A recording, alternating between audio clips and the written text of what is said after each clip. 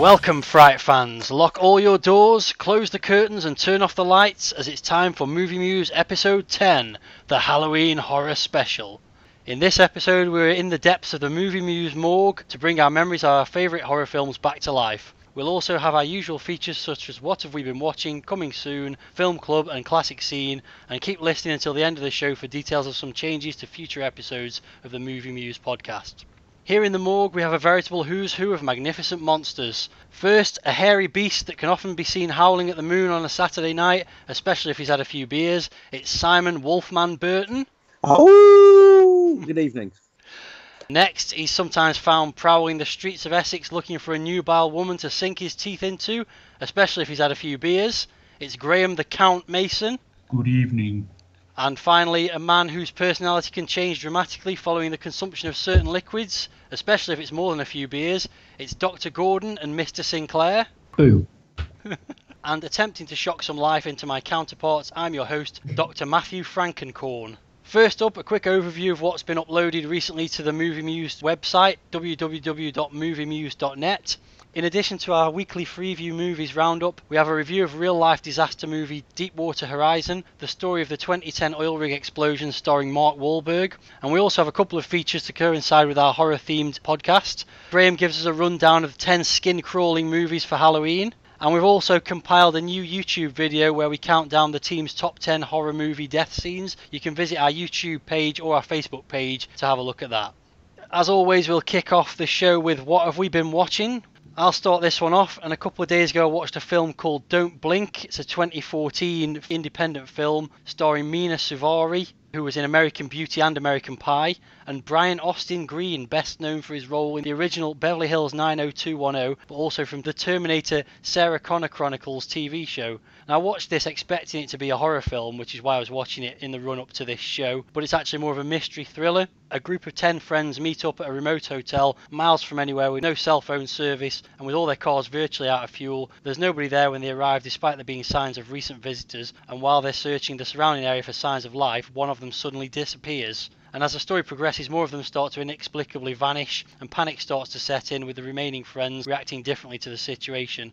And for a low-budget film, I thought it was pretty well shot and acted. It's got a good build-up of tension in the first half before getting more chaotic in the second. There is one giveaway regarding the budget, and that's that Mina Savari's character is actually the first to disappear, which I suspect is because they couldn't afford to pay her to be in the whole film. It has got pretty damning reviews from a lot of the general public that seem to be upset that it doesn't give any answers as to why people are disappearing, but the critical reviews have been pretty reasonable, and if you want a film that leaves things to your imagination rather than spoon-feeding you the story, I think it's worth a watch, so I'll give that 3 stars.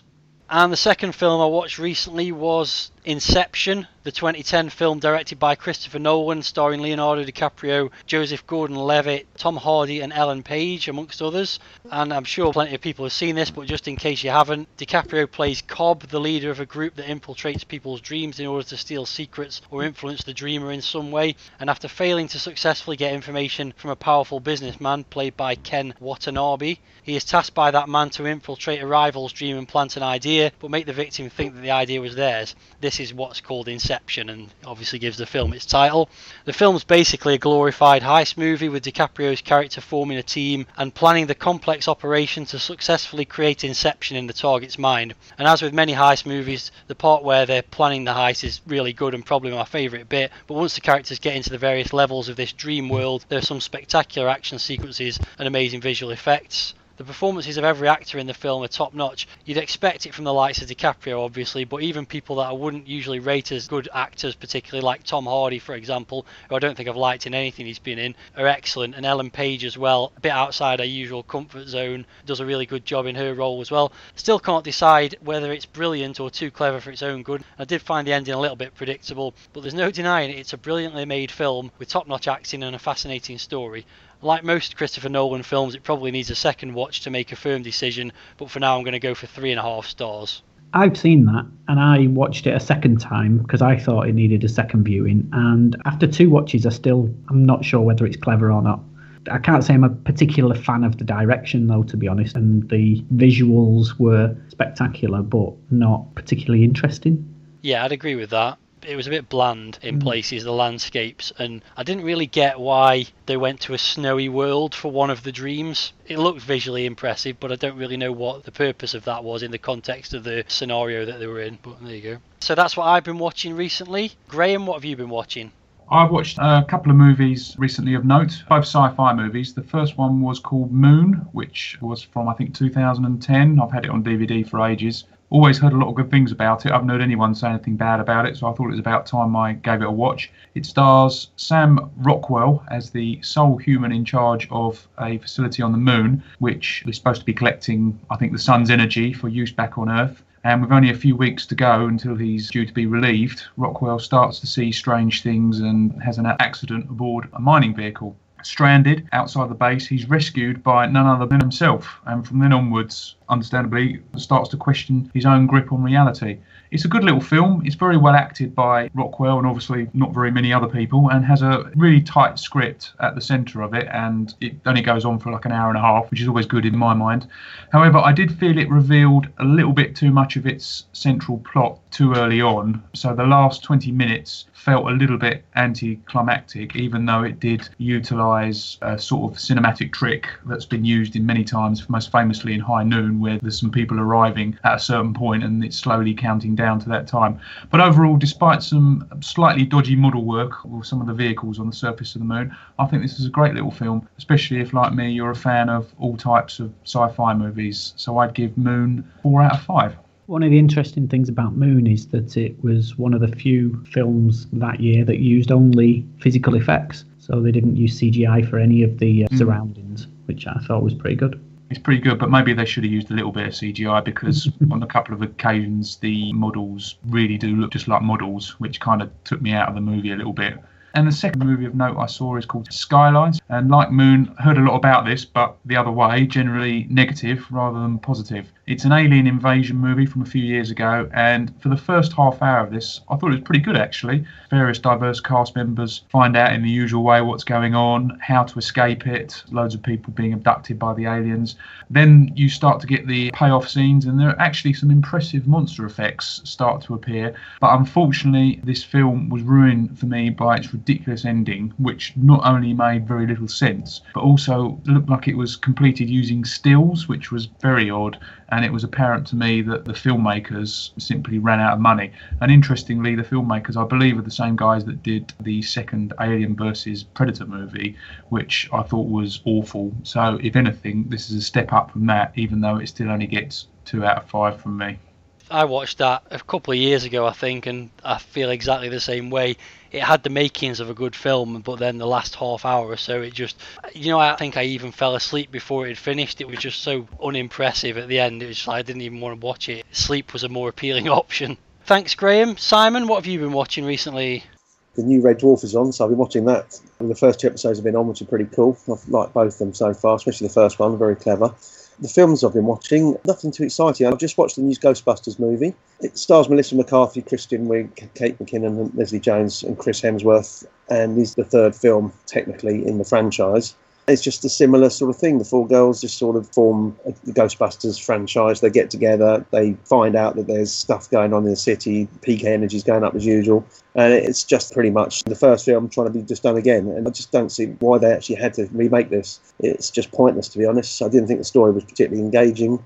I didn't mind the characters, which I thought I would at the start. I think Melissa McCarthy and Kristen Wiig had some good dialogue and good interaction between them, and I wasn't so keen on the other 2 guys. And Chris Hemsworth, I just thought was a pointless character. I just thought the CGI was poor, the whole story was very flat, nothing really to it, and the ending was atrocious. It's great to see cameos from some of the original guys in there, but they weren't actually anything to do with Ghostbusters. They were just people they met, and I was really disappointed that they didn't even come back in as the older guys, coming back to show them what they did in the past. And it should have followed on from the other films, not just be the same film again. For trying and for the interaction, some of the effects were pretty good, and the fact that he's got Ghostbusters on the front of it, I'd give it 2 out of 5. I reviewed it for the website, and I'm quite surprised to see that I gave it a higher score than you. It got 2.4 on the website. But I actually thought Hemsworth was all right in it. It was overwritten, his character being really dumb, but I thought he played the part really well. I've not seen the film yet, and I'll probably watch it at some point. It's not high on my list, I must admit. But Chris Hemsworth, I mentioned this on last month's show when he was playing a rather stupid role in the remake of Vacation. I don't get why he feels the need to do these kind of roles. I guess it's just a quick payday for not really having to do very much. You know, he must be making a fortune doing Thor, and he's certainly capable of doing better films in terms of acting, but for some reason he seems to take on these rather dumb roles in these comedies as well. Another film I've watched, it's been on my list for years and I've never ever got around to it, and it happened to be on TV the other night. It's the 2004 buddy cop film Starsky and Hutch. It's obviously Ben Stiller and Owen Wilson's vehicle, and it was an adaptation of a TV series. It's the same kind of thing, but they try and portray it that it's a prequel to the TV series. It's just when they first got together. And if you look at it from that point of view, it sort of works. What I don't get, apart from it, is just a typical Stiller and Wilson film. It just happens to be vaguely about Starsky and Hutch. They swap the personalities of the characters and they're just complete opposites to what they are in a TV series. That's just pointless. Again, I just don't see why they have to do that. You can still make it your own, but just still play Starsky and Hutch how we know Starsky and Hutch. Don't swap them round and just be completely different. Obviously, the foreground Torino is excellent. I like the style of the film. You know, all the 70s soundtracks. Huggy Bear, played by Snoop Dogg, doesn't really do a lot of acting in it, but he has someone to play Huggy Bear. I would probably choose him to do it. But again, another remake like Ghostbusters. I didn't think it particularly needed to be remade. So again, I'm just disappointed. Again, I'll just give it 2 out of 5. Oh, sigh. Give it 3. Go on. Do it. No. Do it. I really like that film. You know, it's hardly Oscar-winning material, but I just find it really entertaining. I've never really watched the original Starsky and Hutch, so I don't have anything to compare it to. I didn't know they swapped the personas of the characters, but it was good fun. I thought it was a lot of fun. I enjoyed that film. I enjoyed it as well, and I'm like you, Matt, I'm not a fan of the original series. And rounding up, what have we been watching, Gordon? I've watched quite a lot of films, so there's a few that I'm not going to talk about, such as Ken Loach's Palme d'Or winning I, Daniel Blake, which is an amazing look at the bureaucracy and hypocrisy of the British welfare state, or Star Trek Beyond, a turgid threequel that goes to show what a difference a director makes. I'm not going to talk about that one either. So what I'm going to talk about is, firstly, Swiss Army Man. The film could easily have been called 101 Ways to Use a Corpse, as Daniel Radcliffe plays a flatulent dead guy who's befriended by a suicidal man stranded on a desert island. And their adventures are more where the wild things are than Weekend at Bernie's, as the film becomes a magical journey of self-worth. It's definitely one of my best movies of the year, and it's easily Radcliffe's best performance in any film I've seen him in, and again goes to prove just what an inherent risk taker he is in the scripts that he's taking. I think, you know, you come out of Harry Potter and The World's Your Oyster, and he could have easily gone down all of the teen movies, and he's just gone completely the opposite way and chosen some fantastic indie movies. He's not the greatest actor in the world, but I've got a lot of respect for Daniel Radcliffe, and I'll give that 4 stars. Absolutely magical, that film. Really good. Very good. No, that wasn't a pun. Really? It had nothing to do with the fact that Daniel Radcliffe was Harry Potter then? Oh, no. There's a great scene at the start, which is sat on a corpse in the sea, using the corpse's flatulence like a speedboat, and he's riding this corpse across the sea. And that would have put me off if somebody had explained it to me. But actually, it's a brilliant scene and a brilliant film. My second is a British film called Level Up. After watching the film, I found its blurb, name, and even the font they use for the credits to be particularly disingenuous, as it tries to convince you that it's in some way related to video games. It isn't. What it is a girl gets kidnapped, man has to save her by doing silly tasks, only to realise that everything he does is being watched by people on CCTV, and they're betting on the outcomes. Its low budget and dodgy lead performance make it hard to recommend, though it does do a reasonably good job of showing off its London locations, and I'll give that 2 out of 5. I think that rounds up what have we been watching, apart from the Wag's Choice. Last month's choice was Gordon's better half, Nancy. Gordon, do you want to tell us what she chose and your thoughts and a rating? Nancy chose Brighton Rock, which is a 1947 British film noir starring Richard Attenborough as Pinky Brown, a young gang leader looking for revenge on a man who double-crossed the gang. When their disposal of the unwanted acquaintance is disturbed, Pinky must woo a young waitress and convince her to keep quiet about his movements. Extremely violent for its time, the film had to be released with a special note at the start, pointing out that the film portrayed Brighton between the two wars, when it was a much darker place, but everything's all ice cream on the beach and donkey rides now, honest gov. Richard Attenborough's performance has since been lauded as one of the most unforgettable bad guy performances in British cinema history, but at the time Graham Greene, the author, was unhappy about the casting, thinking that Dickie didn't look evil enough to play the part. But after seeing the final film, Green famously wrote to Attenborough to apologise and tell him that there could have been no one better for the role. And I absolutely love the film. And while the overacting of Hermione Baddeley as Ida can get a little too much, the wonderful performances from all Pinky's gang, and especially from the wonderful Carol Marsh as the naive Rose, help to drive a fantastic tale of threat and deceit. The final scene is one of my favourite movie endings of all time, and I'm scoring Brighton Rock the full 5 out of 5. Let's see what the rest of us thought about it. Simon? I've always interested in that sort of style and that sort of era, and I was really looking forward to actually watching it, and it didn't let me down. I thought the acting was good on the whole. I thought Attenborough's Pinky Brown was very well played. He had that underlying dark, that just a look on his face every time he was in. He smiled, I think, only about once in the whole film, and just a slight hint of a smile. He just had that look of evil on his face, and I felt so sorry for poor Rose, and she played that part really well, especially when he recorded the record, and she thought he was going to say, "Oh, I love you" on it, and he told her he thought she was a horrible old slut.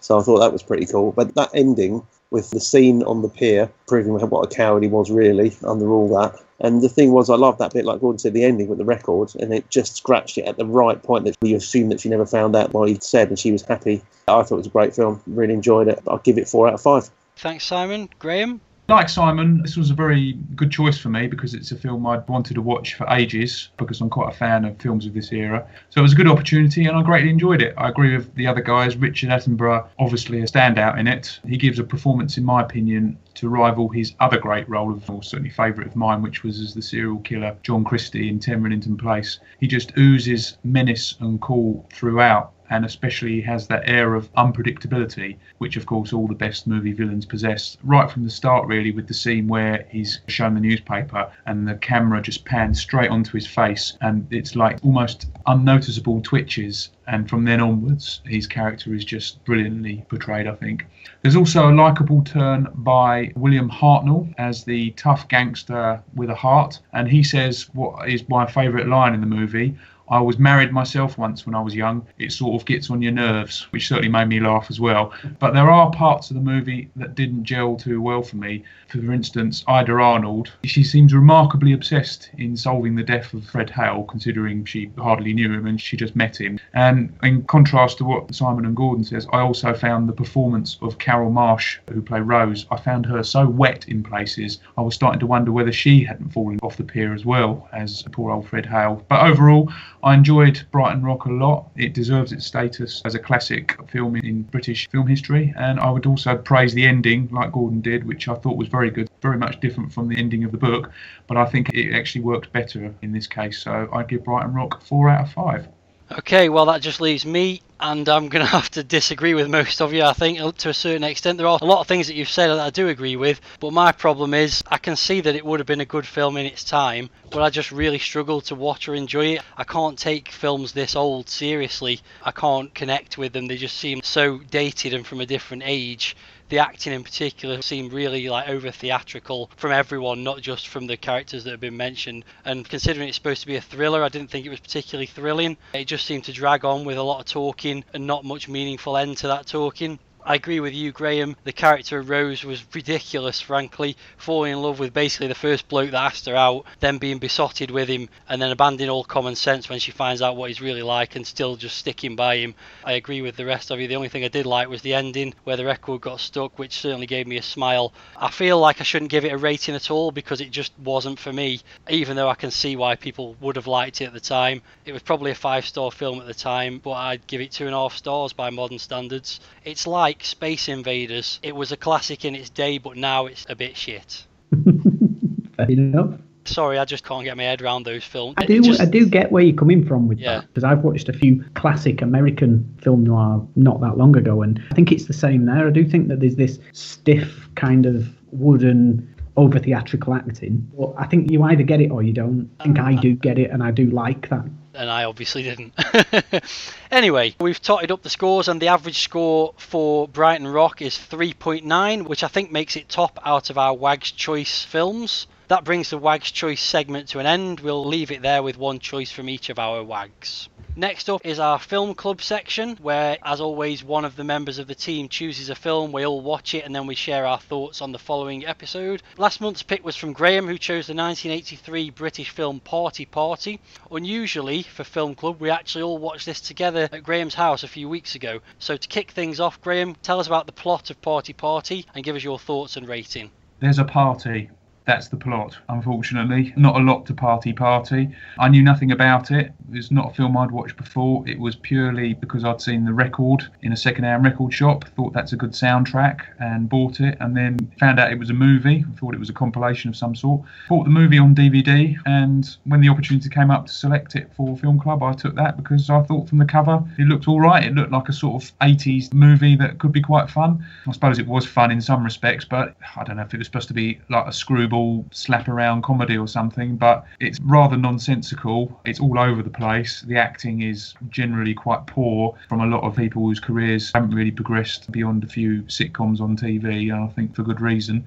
We all watched it together. Like you said, we were half cut for half of it, but I think really it was interesting to watch it because it's a slice of cinematic history that maybe we wouldn't have watched, but it was pretty poor really. There were lots of things that happened in it that made no sense. Like for instance, one moment there'd be a food fight going on with cakes going everywhere, which bizarrely appeared out of nowhere, and then a couple of scenes later it would all be cleared up in the middle of this party, and it was just bizarre, plotless nonsense really. And I'm afraid, although I did get some enjoyment out of it, it wasn't very much, and I would score it 2 out of 5. Thanks, Graham. Simon, what were your thoughts? Well, that early 80s sort of era is something which obviously I don't remember quite well, being the elder statesman around here. I went to a few parties that were very similar to that, just not so many cakes thrown around and stuff. But yeah, it was a bit of a mishmash, really. Some bits were quite enjoyable, a little bit of fun out of it. Other bits just didn't make any sense at all. It was really weird how they tried to cram in all different sort of storylines into one party, but then none of them really led anywhere. Nothing really happened. I like that early 80s look, the hair and the clothes and stuff, because I remember it really well. But there was nothing I really gleaned from the film that was that enjoyable. Carol and Quentin, I suppose, with the top open a bit was not too bad, but that was about it. I'll just give it 2 out of 5 just because I remember living through that sort of era. Well, I did say it looked terrible based on the DVD cover, I think, last episode, and I'm pretty happy to say that I was right. As you said, it had very little plot and just seemed to be a collection almost of sitcom sketches thrown together in a haphazard way with poor continuity. It was funny, but not really because of the story, just because of how bad it was. But I do think watching it all together made it a bit more enjoyable as we all had to live through it at the same time. The plus side for me was the soundtrack, which I thought was pretty good 80s fare, and I can understand why you bought it, Graham. And it was one of those films also that had you looking on IMDb for the actors every 10 minutes, and we saw a lot of people on there that are still active on BBC TV shows and so on to this day. So overall, a fun experience, but not really because of the film. So 1.5 stars from me. Gordon, your thoughts? Well, it's definitely got an absolutely terrible script with some shockingly bad jokes. And nothing really happens apart from a curvy girl gets bullied for being fat, binge drinkers cause chaos, yobs cause fights, and an adulterous bride and groom try and get the last fling. And that basically is everything that happens. And it's probably because of us all watching it together and being able to laugh with and at it as a group. I quite enjoyed it. Thinking about a score, well, I scored Star Crash 2 out of 5. I'd much rather watch Party Party again than watch Star Crash again, so I think I'm going to have to give it 2.5. Okay, thanks, Gordon. That makes it very easy to work out the average. So the average score for Party Party is 2 out of 5, Wow. which puts it stone bottom on our leaderboard, below Star Crash. Which is actually quite a fitting end to the first sort of phase of Film Club. Normally now we'd go through what's coming next show, which will be Gordon's pick, but we're going to cover that later as part of our revamp of the podcast. Let's now move on to our next section, which is Coming Soon, where we each share our thoughts on a film coming to cinemas within the next few months. So let's kick off that section with Gordon. I've picked Passengers, and the blurb says, on a routine journey through space to a new home, 2 passengers sleeping in suspended animation are awakened 90 years too early when their ship malfunctions. As Jim and Aurora face living the rest of their lives on board, unable to deny their intense attraction, they discover the ship's in grave danger. With the lives of 5,000 sleeping passengers at stake, only Jim and Aurora can save them all. Which sounds, apart from the romance bit, quite an interesting story. It stars Jennifer Lawrence and Chris Pratt, and it's directed by Morton Tildum, who did The Imitation Game, and it's written by John Spates, who wrote the script for Prometheus, but also has a number of other high-profile movies out pretty soon, such as Doctor Strange, a reboot of The Mummy, and the Pacific Rim sequel. So, he's a pretty busy boy. I've liked what I've seen from the director and writer before, so I think that could be a good film. And that's out just before Christmas. I watched the trailer for that as well. It looks okay, but I fear it's going to veer more towards the romance side and less towards the sci-fi. That's my only concern about it. I didn't like the first part of the trailer because it was all about just them two having dinner and all that nonsense. But then it's looked a bit like action and it started to progress and seemed to have some potential towards the end. So I think the pedigree of the writer doing Prometheus, he's got some science fiction pedigree behind him of tense, semi-action oriented films. So I'm hoping he can chuck a few explosions in there as well. Thank you, Gordon. Graham, what are you looking forward to? Obviously, it's coming up to Halloween, so there's a slew of horror films coming out. One that caught my eye, I'm not sure whether it's a remake, sequel, or whatever, but I loved the original Ring movie, the Japanese version. I've never seen the American remake. There was a movie coming out called Rings, which I'm intrigued to see what else they can do with the story. I didn't watch much of the trailer because I don't like watching too much of these films before they come out, so I must admit I haven't looked it up. But as I say, I am intrigued to see what else they do with the Ring stories, and I'm hoping that it'll be a decent horror flick. It certainly looks, from the small amount I watched, that it's got some good creepy moments in it. So yeah, I'm looking forward to Rings most, and I believe it's out in the next couple of weeks in order to time it with Halloween. Thank you, Graham. Well, my choice, I'm probably picking this more because I know I've got to go and see it with my wife rather than because I definitely want to see it. But it does look good. I've watched all the trailers for it. It's Fantastic Beasts and Where to Find Them, which is a new story from J.K. Rowling set in the Harry Potter universe, but a lot earlier. Eddie Redmayne stars as Newt Scamander, who arrives in America in 1926 with a magical suitcase full of unusual and dangerous creatures which inevitably escape and cause chaos. I was never a massive fan of the Harry Potter films, but they did get better as they went on, and this film seems to be aimed at a more mature audience with a slightly darker tone based on the trailers, and I think it could be interesting to see the difference between the American world of magic compared to the British one established in the Harry Potter films. And of course I'm intrigued to see what amazing creatures are in the suitcase, and that's released worldwide on the 18th of November. My biggest problem with that film is just that it seems like they've cynically moved Harry Potter to America to appease the 400 million Americans who will go and see it. Well, you're probably right to a certain extent, but I do think they're using the move to America to show the world from a different perspective, and there's also some kind of undercurrent of people rallying against magic users and all that kind of stuff from what I can tell. And I do like that it's a period film rather than modern day. I do like that. So I do think it looks good, despite how cynical I think the move to America is. That just leaves Simon, who's got this episode's trailer choice. What have you chosen for us? My choice this month is a science fiction drama film directed by Denis Villeneuve, and it's based on a short story called The Story of Your Life by author Ted Chiang. The film is called Arrival, and it stars Amy Adams, Jeremy Renner and Forest Whitaker. The synopsis is: when multiple mysterious spacecraft touch down across the globe, an elite team is put together to investigate, including linguist Louise Banks, Adams, mathematician Ian Donnelly, Renner, and US Army Colonel Webber, Forest Whitaker. Mankind teeters on the verge of a global war as everyone scrambles for answers, and to find them, Banks, Donnelly and Webber will take a chance that could threaten their lives and quite possibly humanity. I always quite like these alien sort of, not invasion as such, aliens visit the planet, no one knows what's happening, and just that fact that they've got to try and learn what's happening here, and as the tension heightens with the rest of the world are getting restless and want to just destroy them, they need to find out why they're here. It just looks a really interesting concept, and the film is scheduled to be released on November the 11th. Okay, let's take a look at that now then. There are days that define your story beyond your life, like the day they arrived. Contact. The objects measure at least. I'm Colonel G.T. Webber from Army Intelligence. Pack your bags. You're at the top of everyone's list when it comes to translations. Priority 1. What do they want? Where are they from? You'll be reporting to me, but you'll be working with him when you're in the show. That's what they call in the UFO.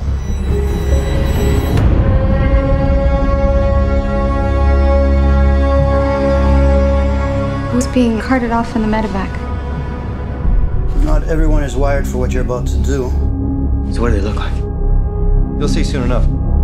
Every 18 hours, a door opens up. That's where we go in.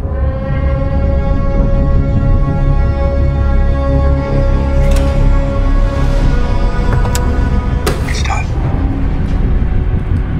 Yeah, that just happened. What happens now? They arrive.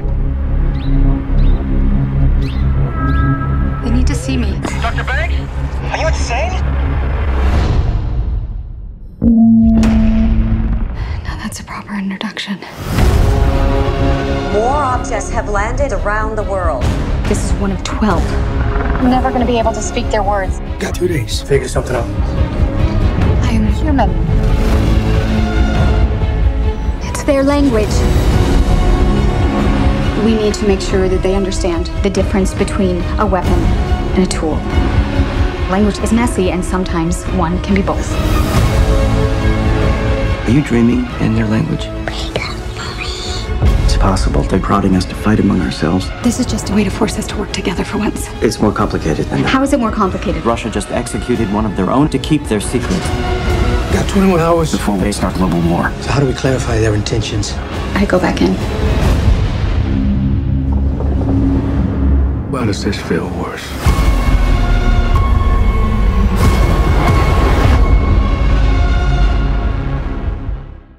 Well, despite similarities to Independence Day with the big spacecraft settling across the world, it looks to be a more thoughtful alien visitors drama, probably along the lines of films like Close Encounters and Contact. It's already got pretty good reviews, I think, from previews, and 100% approval rating on Rotten Tomatoes seems to suggest it's going to be pretty good. But to be honest, it doesn't really look like the kind of thing I'd go and see at the cinema, so I'll probably just wait for the reviews and then watch it on Blu-ray when it comes out. Gordon, what did you think? To be honest, I don't think the trailer showed me anything new about the Alien Arrival film, and I think the bar was set very high by films like District 9, and this looks like it is going to get nowhere near those. I can't say I'm excited by it. Graham, how do you feel about it? It looks an intriguing movie, but we've had so many of these sort of invasion-type movies over the years with big spaceships. These sort of movies really have to bring something new to the party. There is a hint in the trailer that there might be something more to it, and from the look of it, it has quite a good cast as well. I'm certainly a big fan of Jeremy Renner, who plays Hawkeye in the Avengers movies. So there's a lot of potential there. Hopefully it can live up to some of that potential, but I think it all hinges really on the plot and how that develops, and they manage to do the final kind of payoff to it, which obviously is not revealed in the trailers, but production values look good. It looks like a bit of money's been thrown at it. So yeah, I'm definitely looking forward to this, and I'll probably go and see it in the cinema if I have the time. Time to move on now to our main topic, which is this episode all about horror. Horror films have been around almost as long as cinema itself, with the first documented horror film being George Méliès's 1896 short The Haunted Castle. The genre became more prominent in the 1920s when German Impressionist filmmakers drew on classic Gothic horror stories as inspiration to produce films such as The Cabinet of Dr. Caligari and Nosferatu. Horror in the 1930s and subsequent decades was dominated by Universal Studios, who brought well-known monsters such as Dracula, Frankenstein, the Mummy and the Creature from the Black Lagoon to life. The 1960s brought new subgenres of horror. The genesis of the slasher movie came with Peeping Tom and Psycho, both released in 1960, while the concept of natural horror was developed with another Hitchcock film, The Birds. The end of the decade also saw the template for the zombie horror movie laid out in George A. Romero's Night of the Living Dead. Throughout this era, many of the classic horror characters such as Dracula and Frankenstein were given a new lease of life through Britain's Hammer horror films. Further developments in the horror genre came throughout the 70s and 80s, with significant developments in special effects allowing ever more gruesome, gore-soaked sequences. Supernatural and occult horror films such as The Exorcist, The Omen and the Amityville Horror brought a more real-world approach, while the slasher movie came to the fore with the Texas Chainsaw Massacre, Halloween, Friday the 13th and Nightmare on Elm Street, each providing their own iconic anti-heroes. After a lull in the early 90s caused by an oversaturation of copycat films, the genre was reinvented in the mid-90s with Wes Craven's Scream, which added self-referential humour and pop culture nods to the slasher genre, spawning a new wave of films such as I Know What You Did Last Summer and Urban Legend. This period also saw another wave of classic horror films, with Gary Oldman playing Bram Stoker's Dracula and Robert De Niro portraying Frankenstein's monster. The end of the millennium saw the release of the Blair Witch Project, which introduced another subgenre, the found footage horror movie, which continues to this day with series such as Paranormal Activity and Wreck. From the 2000s onwards, yet more horror subgenres have come to the fore, from the graphic torture porn of the Saw and Hostel films to the more light-hearted zomcoms such as Shaun of the Dead and Zombieland. There have also been countless remakes and reboots of 80s horror franchises and Japanese horror films, plus plenty of psychological horrors, ghost stories and monster movies. The list is almost endless, but we'll try and make sense of this most terrifying of film genres. So let's kick things off with talking about what makes a good horror film. What are the important components of a great horror film, and what kind of horror films do you like most? Graham, I know you're a big horror fan. Shall we start with you? I can start by saying one thing that doesn't make a good horror movie to me is excessive gore. Maybe I've become desensitised from it over the years, but if you have a movie which has got excessive gory scenes in it, decapitations and God knows what else, on its own, those sort of things just aren't enough to scare me anymore. For a horror movie to be a good horror movie, for me, it has to be one that builds up an atmosphere of unease and suspense and doesn't show its hand too early on. So really not showing, but insinuating, putting an ordinary situation and changing it subtly. A classic example would be films such as Psycho, or one of my favourite horror movies, The Shining, which itself doesn't have a great deal of gore, apart from maybe corridors full of blood at one scene. But the latter in particular shows an unravelling of a mind, and the viewer is always unsure whether what they're seeing is real or whether it's imagined by Jack Torrance. And in particular, the scenes where Jack Nicholson's character is in a bar, and this whole scene is imagined by the character, of course, and then he goes into the toilets and sees the serial killer from the hotel a few years earlier. And this sort of thing has been carried on lately in one of the new genres that you mentioned, Matt, which is found footage movies. And as an extension of this, these work very well for me because they have a limited scope. So they start off that there's not much going on. The Blair Witch Project is a classic example of this. It's all quiet, everything's normal, it's just people going on a walk or whatever, living their life in a house. And then slowly, strange things are introduced very subtly in the background all the time, which can sometimes catch you a bit unawares, or sometimes maybe you don't even notice. But there's always like an atmosphere that's slowly being generated and built up, and that drags you into the story. Plus, of course, a lot of these movies use effective editing, and the tension behind them all helps as well. That's not to say I'm just a fan of these recent movies. I was a real big fan of Scream and Scream 2, the sort of reinvention of the genre in the mid-90s. Although, to be honest, because these movies, they're kind of slasher movies, I always treated them more as a thriller, almost a whodunit. You're always trying to work out who it is out of the cast that is actually behind all the murders. And although obviously they do have a lot of horror elements in it, and the Ghostface mask is a classic horror thing, a few isolated moments apart, generally those sort of movies don't scare me too much. Back in the history of horror, anything involving sci-fi horror has always appealed to me. So films such as Alien, I think they're good in building up suspense, keeping the monster always in the darkness and not revealing him too much. That's always a good way of doing it. Little tricks like that. Keeping the jump scares to a minimum as well. If you keep doing them again and again and again, that reduces their effectiveness throughout the whole movie. And making sure that everything kind of hangs together by the end as well, because just because it's a horror movie doesn't mean that you can just have a cheap plot and it doesn't really matter or there's no big payoff. Everything has still got to work as a movie. And that's where I feel a lot of the poor examples of the genre, such as the later Nightmare on Elm Street movies, really fell down in that respect. So that's me for what makes a good horror movie. Yeah, some very good points there. I totally agree with your comments about excessive gore. It's disgusting, but it's not scary, and it never really has been scary unless it's combined with a good jump scare or something like that. Whilst I agree that gore isn't scary, but as I get older, I seem to be more impressed by gore, but in a realistic way. So if you take a film like Green Room, which is not a horror as such, but there are a couple of scenes in there where Anton Yelchin's character gets hit with a machete across his arm and his hand's basically hanging off. That's a really striking scene, and that use of gore was brilliant. And I've started to enjoy more violence in films. It's becoming a bit more appealing to me, which is maybe a worrying character trait. I like to see more gore, but it actually scares me less than it used to do when I wasn't that interested in it. So what does scare you? What makes a good horror film for you?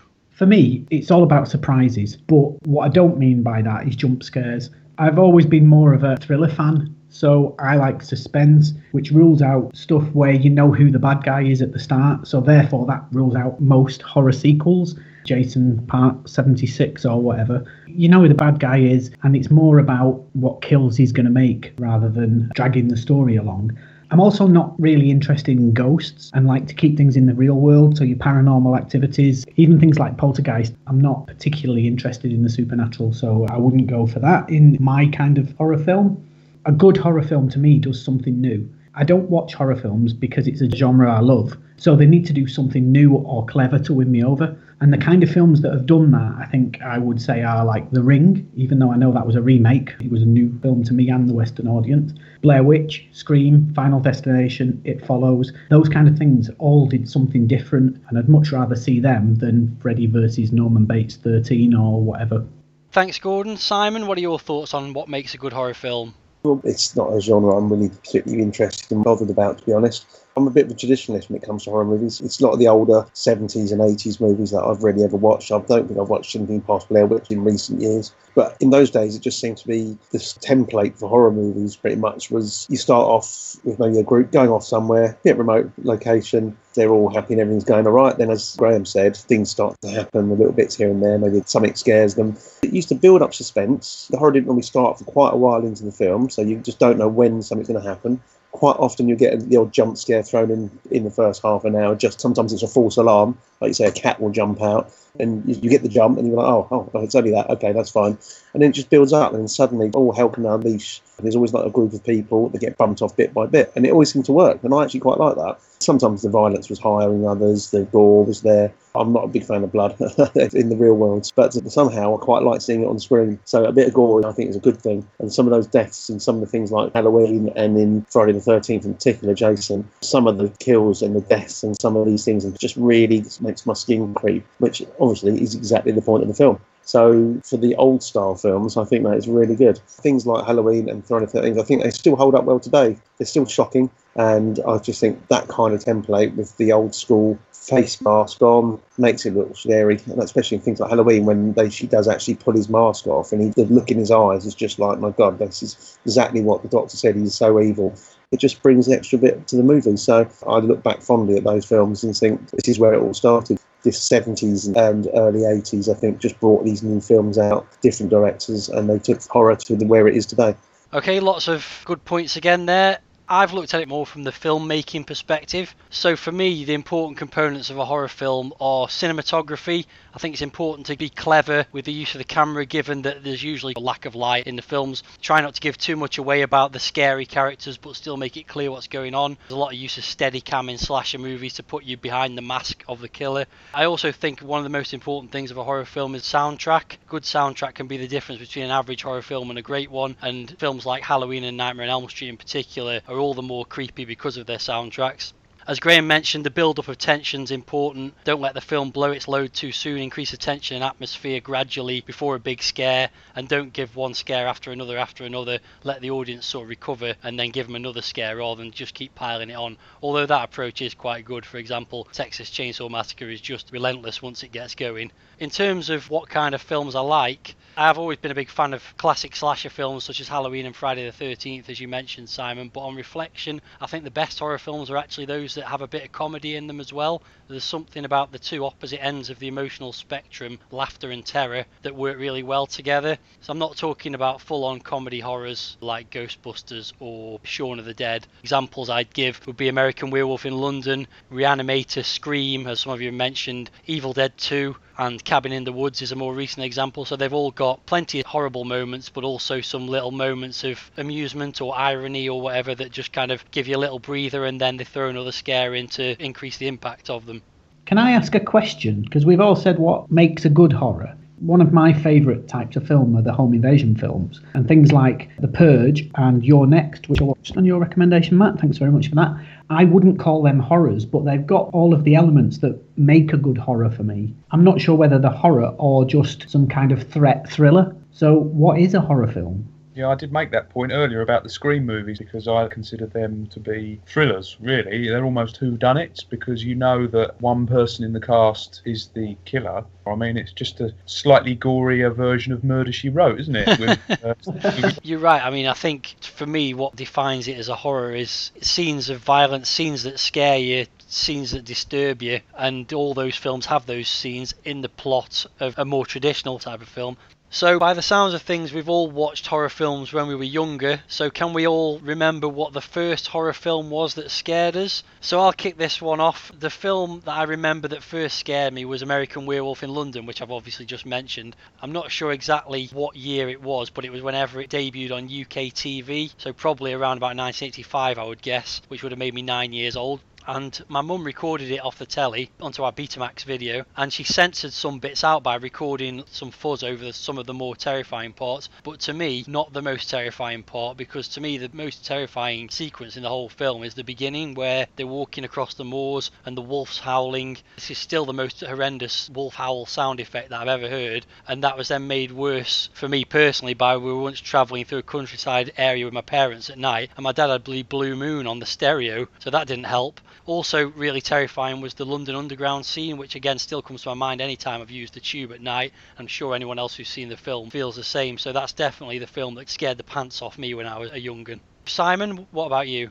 Mine was the 1982 comedy and horror anthology film Creepshow, directed by George A. Romero and written by Stephen King. I just remember seeing that. We had all group of us were allowed to watch it, got it from the video shop. The film consists of 5 short stories, and each one of us sort of seemed to be more creeped out by the different stories. And the one I hated the most was the one called They're Creeping Up on You. It's about this guy who's obsessed with cleanliness, and he lives in this high-tech apartment, sort of the latest technology for 1982 on it, and he spots a cockroach and then just goes and gets rid of it, and he starts moaning to the maintenance guy on the phone saying, look, I've got cockroaches in here, what's going on? And gradually as they keep coming out and they're getting more, and I didn't like them anyway, and they've seen these things creeping around the flat, and then eventually there's a power cut and they just come out of everywhere, and they eventually he has a heart attack and dies. But then the whole room is empty and he's just lying on the bed, and next minute you see the skin of this guy starts moving up and down, and suddenly the blood comes out, and then suddenly they all erupt from inside him, and it just literally fills up this whole glass room full of them. And that for me was just, that was it. I was obsessed with checking my room and going around the house constantly looking for them. And the other stories are pretty good as well, but that's the one that just like kept me awake at night for quite a while. Thank you. Graham? I thought this was a really interesting question, and I gave it a lot of thought, and I came up with several different possibilities. The first one that came to mind was Jaws, which I estimate I saw when I was about 9 or 10 years old, and this gave me a lot of sleepless nights. To recap what we were saying earlier, is it really a horror film or is it a thriller? I don't know. I think there's certainly a lot of horror elements in it, and also I think what always frightened me so much about this was the fact it was real, because this is not about some slasher or supernatural thing you can say to yourself, it's not real, it doesn't exist. You know that sharks do exist, and there are sharks out there that kill. I always found it quite ironic that my parents were quite happy to let me watch Jaws when I was 9 or 10, but a few years later, when no doubt they'd been reading in the Daily Mail about all the video nasties, some lightweight horror movies such as Fright Night, they weren't too happy about me watching. And I remember thinking, well, you let me watch Jaws all those years ago, so what's the difference now? But then after giving this a lot of thought, I realised actually there was a movie that probably scared me more when I was younger as well. And it's funny what you were saying, Matt, earlier about sometimes horror movies having that tinge of comedy to them as well, giving that extra edge. And actually, this is a comedy movie, but it has horror elements to it. But as I watched it when I was probably 5 or 6 years old, there's a couple of scenes in it that affected me quite a lot. And the movies carry on screaming. And there's 2 scenes in it that really creep me out. The first one is where the policemen discover just a finger of one of the monsters. And in classic horror movie style, they give it to some mad scientist, who I think actually is played by John Pertwee, who was about to play Doctor Who at the time. And he regenerates the monster just from this finger, which is like classic horror movie thing to do. And obviously the monster appears and then it kills the scientist. And this scene and another one where Charles Hawtrey, who plays a public convenience janitor or something, he's killed by this monster as well. And although the killing is off screen, what is intimated is that he's effectively flushed down the toilet by this monster. And just the imagery and the tone of it affected me an awful lot. And whilst it might not have given me as many sleepless nights as Jaws did, watching it when I was 5 or 6, I wasn't really laughing very much. I was hiding behind the sofa. Okay, interesting recollection there. I do agree with you about Jaws, by the way. Does anyone know what rating Jaws is? It's a 12 now, but it must have been a 15 back then, I should imagine. Strange, isn't it, that our parents let us watch that at such a young age, because I think I watched Jaws probably around the same time I watched American Werewolf in London. Anyway, Gordon, what was your first horror film? I'll just say that the reason they let us watch it was PG when it was released. Oh, I think it's funny that 2 of the films that I was going to talk about and discounted have both already been mentioned. Jaws was particularly terrifying as a young child. That one bit where they find the boat and they go underwater with the torches swimming around and the head comes up, that just terrified me, that. The other one, going back to Simon talking about Creepshow, and it was exactly the same element of Creepshow. It was the bugs, and that scene where they all start coming out of his face absolutely did me in. And I think that probably is a big part to why I have an unhealthy fear of insects now. But the first horror film that I remember actually watching in full was The Evil Dead. And I was 11 and was babysitting with my friend for his little sister, and we found a pirate video of it. So we decided we'd have a scare fest. So we put the film on and we poured ourselves a giant goblet of sacrificial lamb's blood, which was actually Cherryade, and we put Michael Jackson's Thriller on the record player. And even with the sound down and the music up, I just remember how terrifying that film was and how uneasy it made me feel all the way through, especially the infamous forest scene. It was horrible. And that forest scene, I think, has given me a bit of an uneasiness about any kind of forest horror now. Cabin in the Woods or Blair Witch or anything like that that's got the outdoors, I find particularly scary in films. So I think Evil Dead was definitely the one that did it for me. Another excellent film, although I think the sequel's better. Thanks guys. Moving on, as has been mentioned already a couple of times, the jump scare is pretty much the go-to technique for frightening the audience in horror films, especially low budget ones where more drawn out scare tactics are rarely used. There are innumerable films with surprised cats landing on the protagonist or masked killers hiding in a corner, but which film do you think has the best jump scare scene of all time? Simon? For me is Ridley Scott's Alien. There's quite a few jump scares in this movie, but the one that stands out for me is when they first land on the planet after getting the signal, not being too sure whether it's a call for help or a warning. They go into this alien ship. John Hurt plays a character called Kane, and he finds a creature dead on the plinth. Below that, there's a load of what seems like eggs in a sort of trench. You get a little bit of a jump, and he's going along the side, and he slips into it underneath mist across the top, keeping these things moist or whatever. And he drops down. And you think then it's like, oh bloody hell! All right, okay, that's fine, no worries. And then he goes up to the eggs, and there's a slight glow from it. And it cracks open, and he realises it's organic, and he sort of starts trying to lift that flap and seeing that there is a life under this thing. And you just want to say to him, don't lean forward, don't do it. But he leans forward, and then this alien just literally jumps at him, smashes through his helmet, and fixes itself to his face. And it's just so quick, and you just see him collapse back with the helmet already caved in, and it's just that quickness of it suddenly just shooting forward. You just don't expect it. It's a classic jump scene.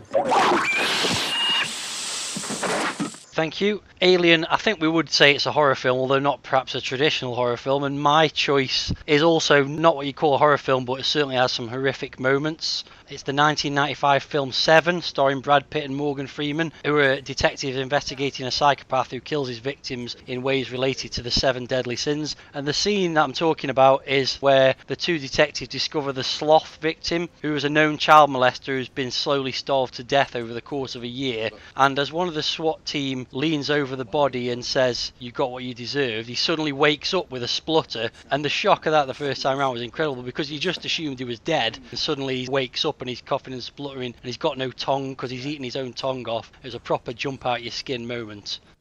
He's alive! He's alive! The cocksucker's alive! Stop me! Hands down! Emergency on that ambulance! Graham, what about you? Yeah, I think that's an excellent choice, Matt. I remember going to see Seven at the cinema, and no one in the cinema was expecting that, so a pretty good jump shot there.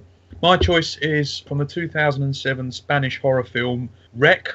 It's about an outbreak of some sort in an apartment block. It's another one of these found footage movies, this time following a television reporter and her cameraman entering the block, along with the emergency services who have been called because there's strange things going on, people going mad and attacking each other. You'd never quite find out what's going on, but there's a lot of people who are infected and are attacking other people. And these two main characters, the television reporter and her cameraman, slowly try to find out what's going on, escaping various zombies throughout the whole film. Then towards the end, the television reporter is left, and she ends up trying to find out where the source of the infection is, and she ends up creeping into this attic. The scene is a bit reminiscent of Aliens, when the character Hicks slowly pushes the roof up to see all the aliens coming. Obviously not aliens this time, and it's a little bit differently handled. But it's masterfully directed, this, because obviously you're seeing what the character's seeing. Very slowly the camera pans round. You can hear her panting as well. She's obviously absolutely terrified. And it pans round, and it pans round, and then boom, the zombie boy appears and grabs her and it's the end of the movie. And that, to me, is just a masterful shot because of the way they just make it linger just that little bit longer to make it really effective. Cool, sounds good. I have heard Rex a good film and I haven't seen it yet, so you've given away the ending, but I'll look forward to being scared anyway. That just leaves Gordon then. What was your best jump scare? Well, I was almost going to pick the Jaws sunken head scene that I mentioned earlier, but I didn't think that was enough of a horror film to choose. So, like Simon, I've gone with Alien, the original sci-fi survival horror, and it absolutely scared the pants off me when Dallas almost literally bumped into the xenomorph. You've got the darkness only permeated by Dallas's rifle torch, the eerie silence, and then pow! The creature appears with a blood-curdling scream that I can still hear now in my head, and it was definitely a change of trousers moment. Yeah, that's another good one. Good selection. I think that must mean that Alien wins our best jump scare award, which I wasn't planning to give, but since two people went for it, it must win.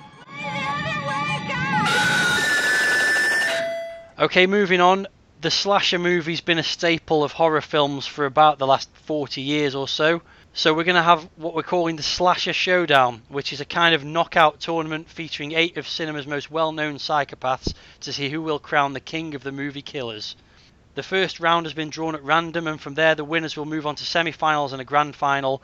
We'll briefly talk about each matchup and then vote to decide a winner. Your decisions can be made either on your opinion of the movies the two characters have appeared in, or simply how you think they fare against each other, or a combination, or whatever you like really. In the event of a tie, the winner will be decided based on the approximate number of kills from their films, which I've taken from a Rotten Tomatoes article. So, quarterfinals first then. First up, we have Leatherface versus Michael Myers. Leatherface is the principal villain of the Texas Chainsaw Massacre films. He wears a mask made from human flesh and wields a chainsaw, unsurprisingly. Inspired by real-life serial killer Ed Gein, he's part of one of cinema's most dysfunctional families that kills and eats their victims and then makes macabre statues and furniture from their bones. Nice. The Texas Chainsaw Massacre was released in 1974 and arguably marks the origin of the masked serial killer in cinema. It's had 3 direct sequels, a reboot that starred Matthew McConaughey and Renee Zellweger before they hit the big time, plus a remake and a prequel to that remake, and an 8th film simply entitled Leatherface is due for release soon. Michael Myers is a central character in the Halloween series and began killing at the tender age of 6 when he stabbed his promiscuous teenage sister to death on Halloween night. After 15 years he escaped from the mental hospital that he'd been held in and returned to his hometown to begin a killing spree that targeted his younger sister. His chosen weapon is a simple kitchen knife and he wears a distinctive white mask that was originally based on a likeness of William Shatner. The Halloween film series began in 1978 and has a strange lineage with 3 direct sequels, 3 alternate universe sequels, Rob Zombie's remake which has its own sequel, and 1 film, Halloween 3, which has absolutely nothing to do with Michael Myers whatsoever. So, Leatherface versus Michael Myers. Simon, what is your thoughts about this matchup? After watching both movies again, out of the 2 characters, I'm going to go with Michael Myers. Texas Chainsaw Massacre and Leatherface, I was mildly disappointed, to be honest, with the film. It wasn't as scary and as hard-hitting as I expected it to be. There was not a lot of gore in it, even when he was cutting the head off one of the guys and he put the other girl up on the hook. You didn't even see that. And 20 minutes of the film is just him chasing that last girl around in the woods. It's almost like Benny Hill with the chainsaws, to be honest. But Michael Myers is a completely different kettle of fish. The cinematography and the direction of that film is really good. He escapes from the thing, goes back, and the doctor, played very well by Donald Pleasance, knows that he's going back there, and he goes back, and just the way he gradually stalks people, and it's just the tension and the horror of it, really. The one bit I really liked is when Jamie Lee Curtis's character has just witnessed all the people who had died in the house, and she's just backed into a wall, and then very subtly in this little closet just behind her, you see the light comes on, and you just see his mask, nothing else. He's right behind her, and that really made my skin creep. I just think Michael Myers is just a bit more to him. He's more subtle and not running around with a chainsaw, and I just think he's the better of the 2, so I'm going with Michael Myers. Thanks, Simon. Your point about Texas Chainsaw Massacre is dead right. It's a film that's notorious because of its name rather than any gore or violence that actually occurs in the film. I do think it's a great film, but I'm also going to vote for Michael Myers simply because Leatherface gets taken out at the end of the Texas Chainsaw Massacre with a well-placed wrench thrown by the truck driver, and I think he's just not a match for Michael Myers, even though he has got a chainsaw. Graham? I've gone by judging it on the films, and Texas Chainsaw Massacre, like Simon said, is not really very scary, pretty poorly made, and certainly never engaged with me on any level. So, as a massive fan of John Carpenter's movies, I think Halloween is a great film, superbly directed, and also has one of my favourite soundtracks of all time as well. So, easy one for me, Michael Myers. Well, it's a bit of a moot point now, but Gordon, are you going to make it a clean sweep? I am, yeah, because I think Michael Myers is an absolutely classic serial killer, psychopath, whatever. Whereas I think Texas Chainsaw Massacre, it's more about his weapon. I don't think it's anything to do with him personally. It's just that he's got this pretty cool weapon. Fair enough. So Michael Myers dominates Leatherface and progresses to the semi-finals. Our next match is Chucky versus Jason Voorhees. Something of a mismatch, I think. Chucky is definitely our most unusual participant, being a child's doll that just happens to have been possessed by the spirit of Charles Lee Ray, also known as the Lakeshore Strangler. Over the course of 6 films, his spirit has possessed numerous good guy dolls and used them to deal out violent death and foul language to numerous victims. The first Child's Play film was released in 1988 and 5 sequels have followed, and a 7th film is due out next year. Chucky has consistently been voiced by Brad Dourif, who also played the character of Charles Lee Ray in the first film. And up against him we have Jason Voorhees, the most prolific of cinematic serial killers. Jason is best known for his trademark hockey mask and machete. Despite drowning as a child, he returned from his watery grave in the first Friday the 13th film, only to see his mother beheaded to bring her murderous rampage to an end. Since then, he spent the last 35 years butchering anyone that dares invade his territory of Camp Crystal Lake. And since the first Friday the 13th film in 1980, Jason has appeared in 8 of the 9 sequels. He was actually dead in one of them, and even ended up in space for Jason X, and he's also featured in a reboot of the series and faced off against another famous slasher that we'll come to later. So I watched Child's Play and Curse of Chucky recently, and they're both quite good films. There's some good amusing death scenes. They've got that vein of comedy that I was talking about earlier. There's one scene in Child's Play where he's been talking to the kid that's got him as the doll, but he hasn't spoken to anyone else in his evil Charles Lee Ray voice, and the mum's shaking him and trying to get him to talk, and finally unleashes a tirade of expletives to her and calls her all kinds of unpleasant names, which I think is a really funny moment. But having said that, Friday the 13th is one of my favourite horror series, and basically what we've got here is a very angry but small doll versus a very large, indestructible zombie powerhouse with a very bad attitude. So Jason crushes him into a plasticky pulp. Graham, what do you think on this one? Well, I'm going to go with the movies again. I've only seen the original Child's Play, and I've also seen Bride of Chucky, which I thought was extremely funny as well as horrifying in places. I'm a huge fan of Brad Dourif. He's another one of those B-movie actors that just always entertains in all the movies he's in. Jason Voorhees, the first Friday the 13th, I really love that film, and it's got a great shock moment towards the end, which really appeals to me a lot. But simply because I think that the Child's Play movies are quite original, and because they've kept up a decent standard as opposed to the Friday the 13th movies, which have, in my opinion, just gone down and down and down, I'm going to go for Chucky. Whew, controversial. Gordon? Well, for me, Chucky is reminiscent of Yoda. The reason I say that is if you look at good Chucky, you would not believe that that's going to turn into this horrible monster. But then he gets his slick back hair, his scars all over his face, and becomes this absolute demon. And that's a bit like when Yoda's fighting Count Dooku. He comes on with his walking stick and you think there's nothing in him, he's going to be a pushover. And then he just turns into this hyper speed, hyper fighting killing machine. And I think that's exactly what Chucky would do. I think Jason would be taken completely unawares by this cutesy little doll, and then it'd just go into a maelstrom of violence and rage and chop him to shreds. So I'm voting Chucky. Okay, 2 for Chucky. Has Jason got a chance? Simon?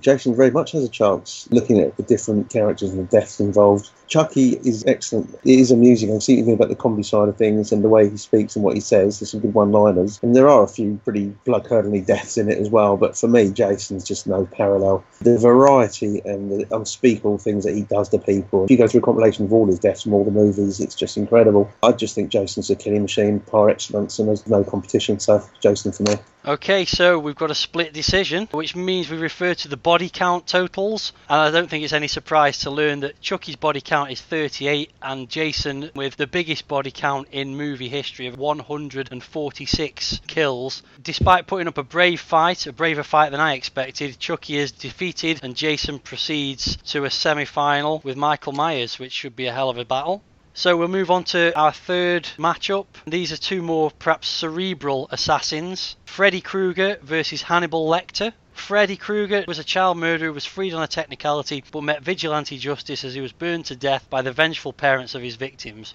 That didn't stop him though, as he returned to torment the children of Elm Street by invading their dreams and murdering them in their sleep with his legendary razor-clawed glove. Freddy was played by Robert Englund and became the poster child for 80s horror. Following his debut in A Nightmare on Elm Street in 1984, he appeared in 5 sequels, the spin-off film Wes Craven's New Nightmare, faced off against his arch-rival in Freddy vs. Jason, and was portrayed by Jackie Earle Haley for a remake of the original film.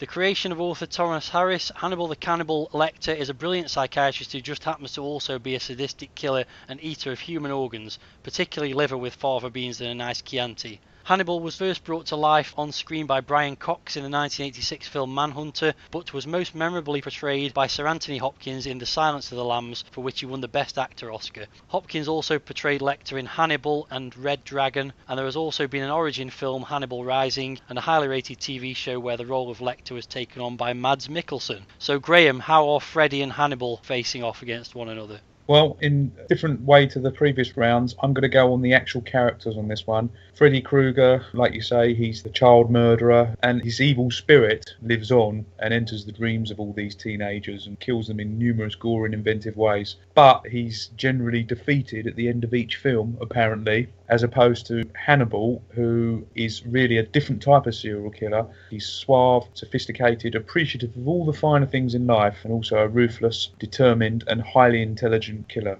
And I'm sure he'd find a way of outfoxing Freddy Krueger. So I'm going to go with Hannibal.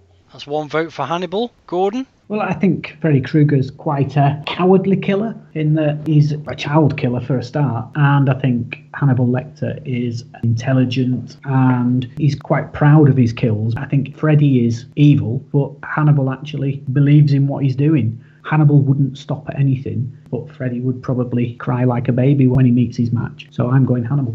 2 for Hannibal. Simon, which way are you going? For me, the Elm Street films, they're woven into the fabric of 80s youth culture, and everyone mentions Elm Street. I look back at them today and done the bits and pieces from it, and I just didn't find it particularly scary or horrifying, to be honest. Some of the death scenes look quite poor. I wasn't impressed by it. One of them, you've got this kid on the floor, and then this kid just has a cloak and suddenly becomes a wizard, and just fires some stuff down, smashes up this motorised wheelchair, and then makes Freddy look a bit pathetic in it, to be honest. But the thing about Hannibal Lecter, he's the real deal when it comes to this. He personifies evil to me. There's no makeup, no effects. It's just pure insanity and evil behind a very calm persona. I find that extremely more horrifying than Freddy in the dreams. So for me, it's going to be Hannibal Lecter all day long.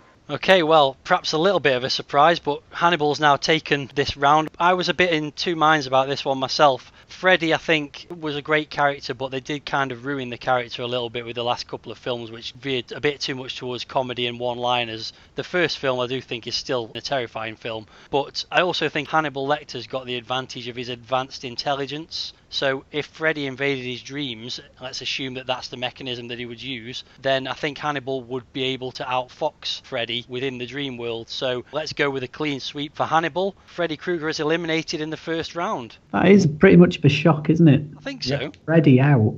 That showdown with Jason isn't going to happen. On to our final round, and these two characters are from more recent films than the characters that we've talked about so far. We're looking at Ghostface versus Jigsaw, two very different kinds of killers as well, it should be said. Ghostface is the antagonist of the Scream films and is fairly unique in that he's played by different characters, both within the first film and across the sequels, each of whom have different motives for adopting this Ghostface mask. Despite this, the villain's modus operandi is the same, calling up potential victims on the phone using a scary voice changer, instilling terror in them before he appears in his ghostly mask and black cloak and chases them wielding a sharp knife. Directed by Wes Craven, the Scream films revived the slasher movie in the mid-90s, bringing modern technology and cruel irony to the genre and showing audiences a more devious and intelligent side to the serial killer. 3 sequels followed the 1996 original, and a TV show launched last year is about to kick off its second season. The killer from the Saw franchise was christened Jigsaw by cops who discovered his calling card was a puzzle piece shaped chunk of flesh carved from his victims. Unlike our other movie murderers, Jigsaw is not usually a hands-on killer. Instead, he places his victims in elaborate traps which they must seriously hurt either themselves or others to escape from. The man behind these traps is John Kramer, a man with terminal cancer that is determined to make others learn the value of life by completing his fiendish puzzles. All of these can be solved, so he actually doesn't necessarily want his victims to die, but teach them that life is important, although when he meets his demise in later installments, the people that continue his legacy are not as fair. Saw was released in 2004 and became a huge hit, spawning 6 sequels over the following 6 years, all released in time for Halloween. It holds the Guinness World Record for the most successful horror film series based on box office receipts, and an 8th film, Saw Legacy, is due for release next year. So, Gordon, 2 different characters from more recent horror film franchises. How do you think they'd face off? Well, I see this one as pretty straightforward, really. Jigsaw is already lying in the corner of the ring pretending to be dead as Ghostface glides silently into the ring. Ghostface looks around and quips, "There are certain rules that one must abide in order to successfully survive a slasher showdown. For instance, number 1, we already saw your movie, so don't play dead." And with that, he raises his kitchen knife and skillfully sticks it in the back of Jigsaw. Game over, first round knockout to Ghostface. Brilliantly done. Simon, what do you think? To me, Jigsaw, from what I went through, a whole reams of his traps that he sets, I really like the idea of that. And there was just one with this girl in this sort of thing, when she had her arms up the top in the cigarette hands, and if she moved in a certain way, it would cut her hands off from the wrists. And it was just the whole horror of being in that position, even if you had a chance to solve a puzzle and get out of it. Based on the character, like Gordon says, if they were just face up to each other, I presume Ghostface would probably kill him. But with these traps and just imagining yourself in that position, I just find that more horrific. So I prefer Jigsaw to Ghostface for me. Okay, that's 1 vote each then. I'm basing the two characters on how they operate, so I'm having Ghostface being put into a trap by Jigsaw that he must escape to survive. And I think if there's anyone who's going to do whatever needs to be done to get out of a trap, whether it be fish a key out of someone's intestines, chop someone's arms off, or whatever he needs to do to solve this trap, I think another psychopath is probably the person to do it. So I'm also going to go for Ghostface because I think he's got the mentality to be able to solve one of Jigsaw's games. So that's 2 for Ghostface and 1 for Jigsaw. Graham, what do you think? I was going to go back to judging this one by the movies, but I'm a huge fan of both these movies, although for different reasons. And both sets of movies, my interest really fades an awful lot after the second instalment. So I've gone for the decision based on the characters as well. And I fully agree with your assessment, Matt, in that he would have the determination, Ghostface, to get out of whatever trap you put him in. If you cast your mind back to the first movie, when the two Ghostface killers are stabbing each other just so it looked like they weren't the killers, it showed you that the killers that take on this mantle are prepared to do anything and are quite psychotic, so would probably escape from one of Jigsaw's traps and win this round. So that's 3-1 to Ghostface, and Ghostface proceeds to the semi-finals, which we'll start right now. Our first semi-final then pits 2 of movies' most famous serial killers. Simon, how do you think Michael Myers would shape up against Jason Voorhees? It's quite a hard one for me because I think they're both excellent characters. Jason is the killing machine, while Michael Myers is the more patient and stealthy one. But I think Jason would just have a bit more about him as a tougher and a stronger character. I think that Jason would have the upper hand, so I'm going to go for Jason in this round. I pretty much agree with that. I think they're both great characters, and Halloween is undoubtedly a better film than any of the Friday the 13th films, which pretty much copycatted that film. But Jason is an unstoppable killing machine. Michael Myers is a killing machine that has been stopped on a couple of occasions, so I'm going to go with Jason as well, with a machete to the head. Graham? Yeah, my thinking's the same as you guys. Jason's pretty much unkillable. Does kind of make the films a bit pointless, to be honest, but I think as a character, I think he'd kind of make mincemeat out of Michael Myers. So despite my reservations, because I think Halloween is the best film out of all of them, I'm going to go with Jason. Okay, Gordon, will it be a clean sweep? Absolutely, I was going to make exactly the same point. The Friday the 13th films are nowhere near as good as Halloween, but the character is better. So I'm going for Jason. That's a clean sweep for Jason, who wipes the floor with Michael Myers. Let's move quickly on to our second semi-final, which will be Hannibal Lecter versus Ghostface. Graham, how do you see this one going? Well, I think using the same logic that I used in the previous round, I think Hannibal Lecter would most likely outfox Ghostface in some way. He would work out a way to find out who it is and visit them in the middle of the night when they're sleeping, because even Ghostface killers need to sleep, and sort them out that way. So I'm going for Hannibal again. Gordon? I think whilst both of them would do whatever is necessary, I think Hannibal Lecter is more likely to put himself in harm's way to get the result. Whereas I think, just like Freddy, I think that Ghostface would be a little bit cowardly. Whilst, as Graham said, there was the scene where they were stabbing each other, I don't think that was real danger. Whereas I think Hannibal would do absolutely anything to get the job done. So Hannibal for me. Simon? I agree with the guys. Hannibal Lecter's far more intelligent and far more evil, and I just think he would have the know-how, and like you say, he would work away beyond Ghostface's capabilities and would finish him off. So yeah, Hannibal Lecter for me. Which once again renders it a bit of a moot point, but I think I'd probably veer towards Ghostface if it was a straight one-on-one contest, due to the fact that the people that portray him are usually a lot younger than Hannibal Lecter. But on the other hand, Hannibal Lecter probably does have the intelligence to overcome Ghostface, so it's Hannibal either way, whichever one I vote. That takes us then to our grand final. 2 very different types of serial killer. Jason Voorhees versus Hannibal Lecter. And I'll go first on this one, and I think Hannibal, yes, he is intelligent, he's wily, but in the end, once again, Jason is an unstoppable killing machine that even if you chop bits of him off, he just comes back for more. So unless Hannibal gets very creative and very lucky, I think it's Jason that's going to take the prize on this one. Gordon? If Hannibal were to win, then it'd be the biggest banquet he's ever had, because he'd just keep coming back.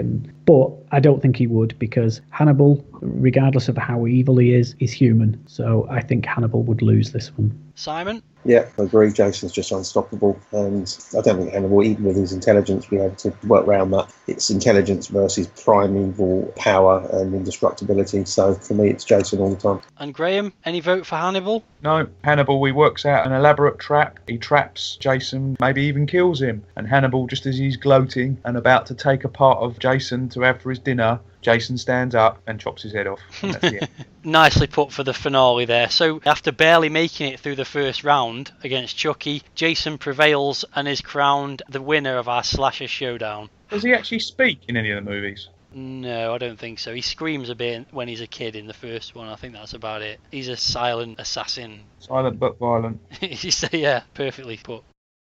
Okay, so moving back to a slightly more serious topic then. Horror's been around, obviously, as I said at the start of this section, virtually since film has existed. There's been a lot of horror films, a lot of clones of horror films, a lot of different subgenres, crossovers with other types of film. Do you think that horror has had its day? Has the horror genre run out of ideas? And if you do think that it's run out of ideas, what needs to be done to make the genre interesting again? Just my thoughts on this first. Has it run out of ideas? I think pretty much it has. There isn't really much left to do in the horror genre that hasn't been done before, and there are way too many unimaginative remakes and rehashes of old movies. But that said, I don't think it's completely had its day. There have been some interesting twists on tried and tested horror tales in recent years, and I think that's the best chance that the horror genre's got. The ones that I can think of that stand out, again, like I mentioned earlier, ones that have a hint of comedy to them. Cabin in the Woods, I think, was a witty twist on a story made famous by films like The Evil Dead, and it still has plenty of gruesome and scary moments, but there's some funny ones in there too. And a film that Gordon mentioned and I also watched recently is You're Next, which takes the home invasion horror genre and puts a unique twist on it. And while some of the twists were a bit predictable, I found it way more entertaining than I expected it to be. And there's some really great moments with some of the deaths that occur in that film, which are just really, really well done and really surprising, which, having watched hundreds of horror films probably, it's difficult to be surprised.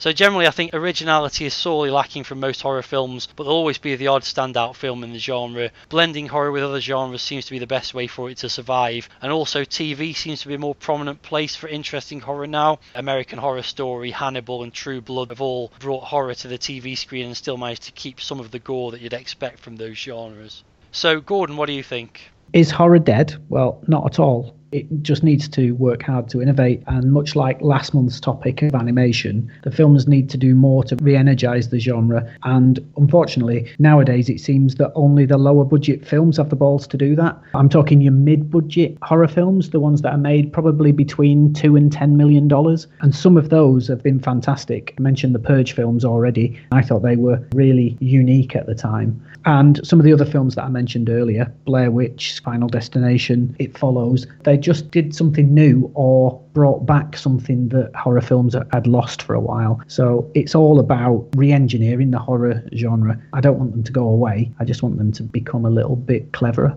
Yeah, good point. Graham, what are your thoughts? If you'd asked me this question in the late 90s, I'd have definitely said yes. We had lots of monster movies. Characters like Freddy Krueger and Jason Voorhees were a joke more than anything. And it was all about the messiest and most ludicrous or funny killings. And as I said earlier, the so-called reinvention of the genre, thanks to Wes Craven and the Scream movies, never really sat with me as proper horror movies as such. And the movie that changed it really for me at the time was the Blair Witch Project, which introduced the found footage type of movie. And that, I think, gave the genre a good jolt in the arm, with the dramatic payoff and the part at the end that stays with you. I know a lot of people aren't big fans of them, but the first two Paranormal Activity films I really like as well. I like the way the stories interweave. And I think those type of movies and the realisation that you can just have a quiet film with not a lot going on, but just that kind of creepy thing going on in the background, I think they realised that that was a way to get effective shocks and to make movies more scary. Whether this is starting to wear thin a little bit now, I think it probably is. And I think, as you alluded to earlier, Matt, where the genre needs to proceed is by combining itself with other genres it's done it effectively with comedy in the past. But I think it definitely needs to have a new angle somewhere, because it is starting to get a little bit stale. Having said that, it could be just that in general cinema is getting a bit stale at the moment, but until we get the next big thing in horror, I think at the moment, yeah, it's just kind of treading water a little bit, unfortunately. Rounding it off then, Simon? I don't think it has. I think obviously any genre of movies, you get to a point that you're going to start scratching around for ideas. I just think there's always going to be a place for horror in the movie industry. It's not going to go away, because people always seem to be, they like being scared shitless of watching a film. It's a genre that people just go back to. So, as you say, they just need something different. What does inspire me is things like the new film, The Girl with All the Gifts. It's that maybe films based on fiction, which obviously there has been over the years. There's been loads of those. I think that could be a way, because obviously the book is written by someone outside the industry. They're written by authors, and they will have different ideas, and each book tries to be different. And making films based on these horror books is probably maybe a way of keeping something different, and the sort of fresh ideas come out of authors, and maybe that's the way that keeps things fresh. So hopefully there'll be a direction where it will actually get different, and maybe basing it on fiction is the only way it can actually reinvent itself. Well, there certainly are a lot of horror books out there that haven't been made into films, so there's a well of stories to draw from there. Okay, so let's round this horrifying topic off with the obvious question: what's your favourite scary movie? Graham, let's start with you. My favourite horror movie is The Exorcist from 1973. I believe it's the most successful horror movie of all time, or certainly one of them anyway. This movie is my favourite, along with The Shining is probably my second favourite, because it creates that real atmosphere that there's something horribly wrong. It starts out normal, although you do get a couple of scenes earlier on that suggest that something's going to go wrong. It's obviously another possession film along the lines of the Paranormal Activity films.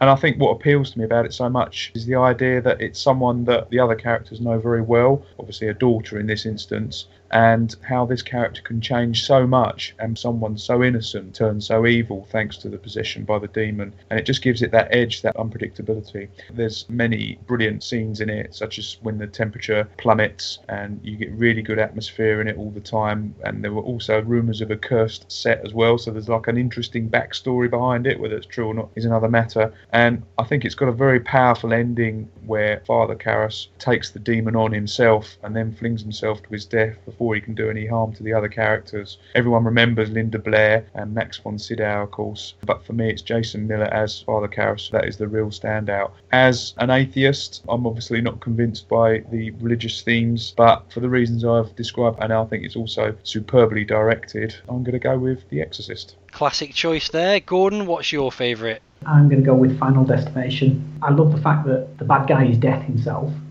I love the ingenuity of the death set pieces, which are like a massive domino rally or something, in the way that one action causes another, that causes another, that causes another, that causes a death. I think some of those are absolutely brilliant right through the series. I like that it's possible to cheat death, or is it? And, that will death always catch up with you? I suppose the arcing storylines did get a bit diminished over time, but those great death scenes didn't. It was like watching the board game Mousetrap, only the mouse was a teenager, and the cage that traps the mouse is barbed wire, knives, and an anvil.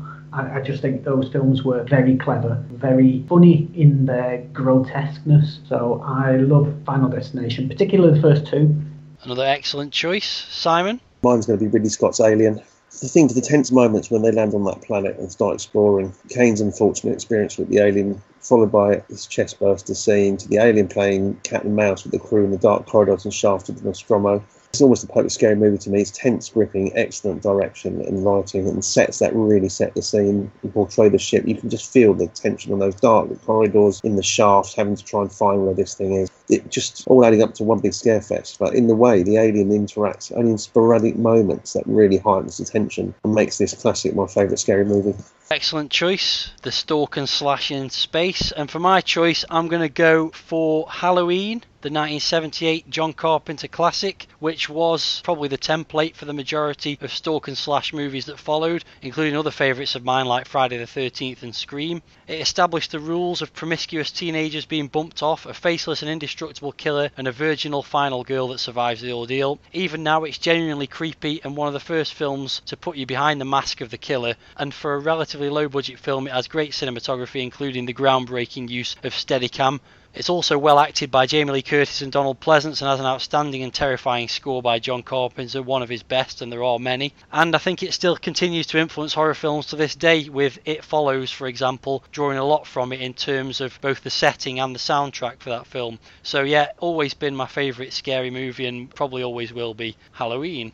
So that concludes our main topic. Thanks everyone for your contributions, but actually we have got a little bit more of a continuation of our Halloween theme, because for our 3 of the best this episode, let's talk about the man referred to as the master of horror, Stephen King. Over the last 40 years, many of his novels have been adapted into movies or TV shows, many of them notoriously dreadful, and he's even written some stories specifically for the screen. So what I want to know is, what are your top 3 Stephen King horror adaptations? So that means you can't go for Shawshank Redemption, The Running Man, or Stand By Me. Simon, do you want to kick this one off? My top 3 in reverse order would be Misery, The Shining, and then Carrie at the top. Misery, Pepe Yates' unhinged character was just incredible at the time. I like the psychological thriller aspect of it. Shining, it's one that everyone remembers. Maybe not quite as scary as you thought at the time, but Jack Nicholson's unhinged character and just gradually descending into madness, it's incredibly played. I just think he does it excellently. I don't think it's aged as well as it could have done. But Carrie, just the way she's picked on all the time, and then gradual things happen, and then by the time she knows that she can control things, she starts getting her fellow pupils off. It's just incredible for its time, and I just think that's one of my favourite adaptations from Stephen King.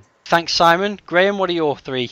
Well, I'm a huge fan generally of Stephen King adaptations. I don't think there's many of them I don't actually like. Even the dross like Graveyard Shift and Sleepwalker I quite enjoyed watching back in the day. But the 3 I've gone for are actually kind of smaller adaptations still. I've avoided the obvious ones. The first one is called The Dark Half, which stars Timothy Hutton. I don't know if perhaps it's a tale on Stephen King's psychological problems he's professed to have had over the years, but it's the story about a writer who has a pen name, a more successful pen name, and the author decides to kill off his pen name and concentrate on his own stories, and the character comes back to haunt him. It's got a bit more to it than that. It's all about actually a twin that the author has from when he was younger, and it's actually quite an atmospheric and solid horror movie without too much gore in it, which obviously a lot of Stephen King films have.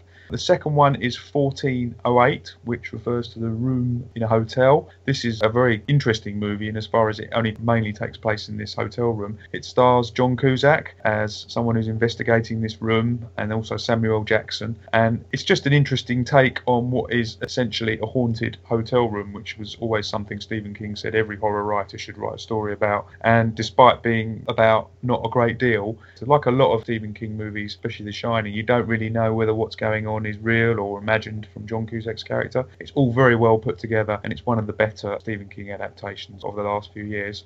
And finally, I'm going to go for The Night Flyer, which is another one adapted from a Stephen King short. And it's about basically a vampire that flies from small airport to airport, mesmerising people and then killing them off in bloody and gory ways. It stars Miguel Ferrer, who plays a grizzled reporter who works for a National Enquirer type newspaper, and he goes off and gets the story to follow this killer. And what I like about The Night Flyer best is its ending, which I'm not going to reveal, but it's got a very interesting ending, and it all winds up very nicely, whereas a lot of these Stephen King movies, they do tend to fall apart a little bit at the end. And it's got a really nice and apt conclusion, so that makes it one of my favourites as well. Certainly some unusual and interesting picks there. Gordon, what are your top 3? In third place, I've got a film that Graham has just rudely dismissed as dross, Sleepwalkers. It was an original screenplay that King wrote and was directed by Mick Garris, who also directed the acclaimed miniseries The Stand.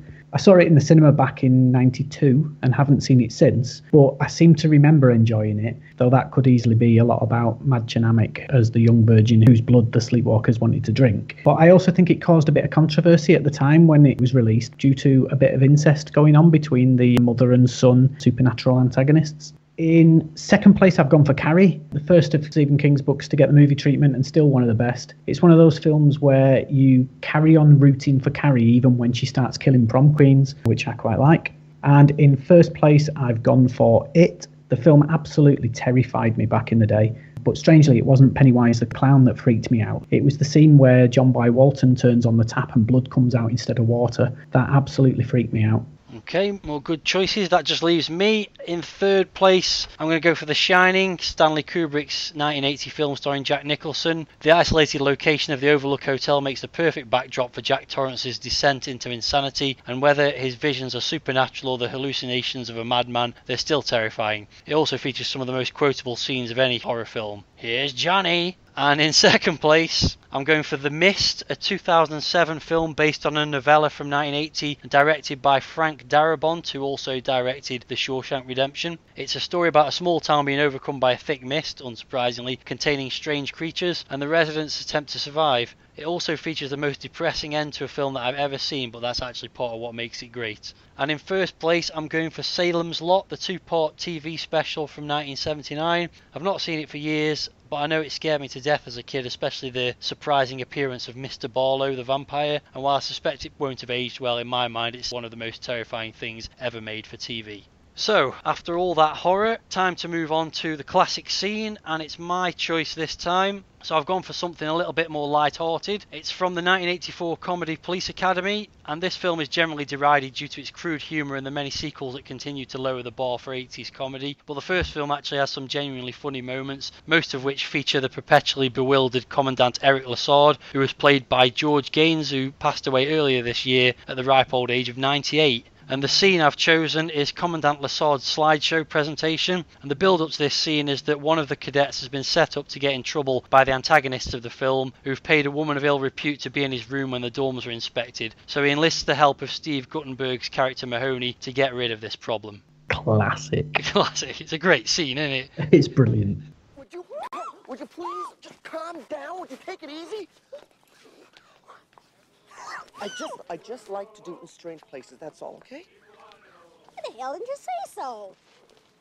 I think you'll find this academy one of the most comprehensive in the country. I could point out many, many, many features to you.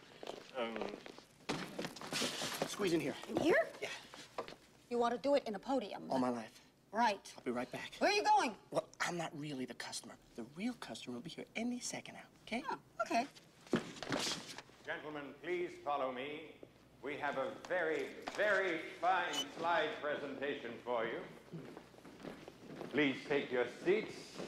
I think you'll find there's plenty of room for everybody.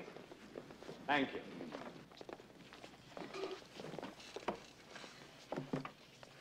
First of all, I'd like to say how sorry I am that everybody could not make it today. For those here, I think you'll find the presentation interesting as well as very, very stimulating.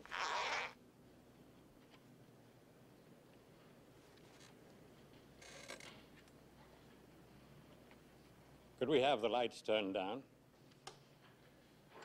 Now, this first slide shows a very, very interesting thing.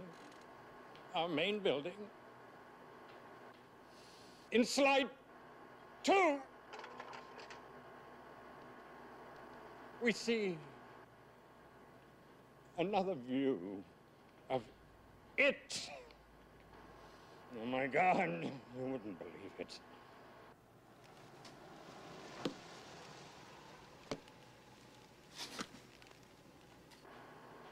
Let us look at this slide for a moment without comment.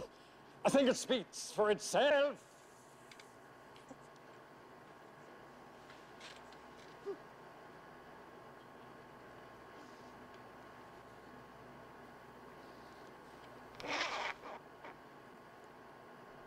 Would we have the lights, please? Well, I hope this was as much fun for you as it was for me. Let's have lunch, shall we? And maybe smoke a cigarette?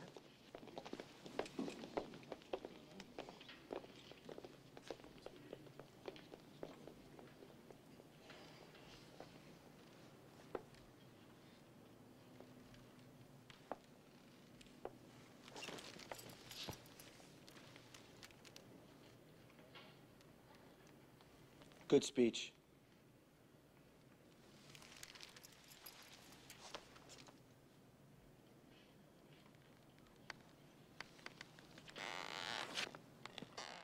Let's move on to our next section then. As always, each episode we look at an original soundtrack, and this time around the choice goes to Graham. What's your choice? One of my favourite thrillers of recent years is a film called Inside Man, which starred Denzel Washington and Clive Owen and was directed by Spike Lee. And this features a very unusual song, certainly for the film anyway, playing over the beginning credits and also the end credits as a remix of it. Chaya Chaya Bollywood Joint is the name of the track, and it's actually from another movie originally, an Indian movie called Dil Se, and it was remixed for this Hollywood thriller. It's certainly unusual, a real odd fit for the movie, but it somehow works and is a great introduction to what is a pretty decent thriller with an excellent cast. Yeah, good film. I really enjoyed that. Great track as well. As I mentioned at the beginning of the show, we're going to be changing the format of future shows a little bit. That's because next episode will mark the first anniversary of the Movie Muse podcast, so we're going to be freshening things up a little bit. Each show will have a theme that is chosen on the preceding show. The theme can be something as specific as a particular actor or director, or as abstract as a colour or object. Within that theme, each member of the team will choose a media item. There'll be a film club, as always, with the host picking the film each month. We'll also continue with the original soundtrack, but we'll expand that with the whole team listening to the chosen soundtrack and sharing their thoughts. One of us will pick something from the small screen, which could be the pilot or a classic episode of a TV show, a short-run series, or even a documentary. And we'll be picking a video game each month to play and review as well. That will usually be related to a film or TV show in some way, but that might depend on the topic. In addition, we'll continue to have our 3 of the best feature, which will tie in with the theme, and regular features like What Have We Been Watching and Classic Scene will remain as they are. The film club choice will be made on the preceding show. We'll be getting to that in a moment, but some of the other picks will be announced on our Facebook and Twitter feeds, so keep an eye on them and let us know your thoughts about the items we choose. The next show is going to be hosted by Gordon, so he's now going to go through what the theme is and what the film club choice is. Okay, for the first in our new format, I've come up with 2 potential titles for the next show, and what I need you guys to do is vote on which one we're going to go with. So your first choice is Hotel, Motel, Holiday Inn, or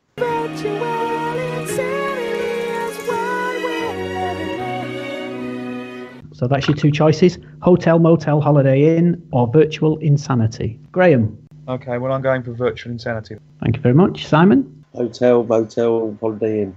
Okay, well, that leaves you, Matt, as our host and decision maker. What's the theme going to be for next time? I really think I ought to choose Virtual Insanity, but I can't wait to know what Hotel, Motel, Holiday Inn is going to involve, so I'm going to go for that. Okay, so Hotel, Motel, Holiday Inn is our winner, and to be honest, Matt, from what you said earlier, I think you're going to be disappointed. The show is going to be based around movies, TV, games, and music with hotels. Not very clever, but there you go.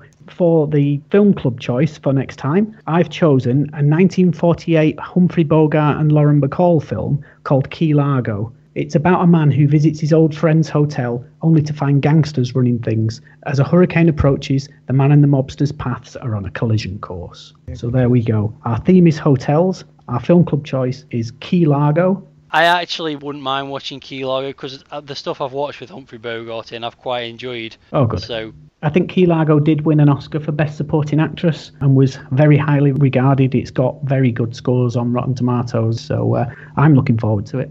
Have you not seen it either? No. Oh, wow, okay. Well, that's certainly an interesting theme for us to all think about. We'll let you know our choices for our categories in due course.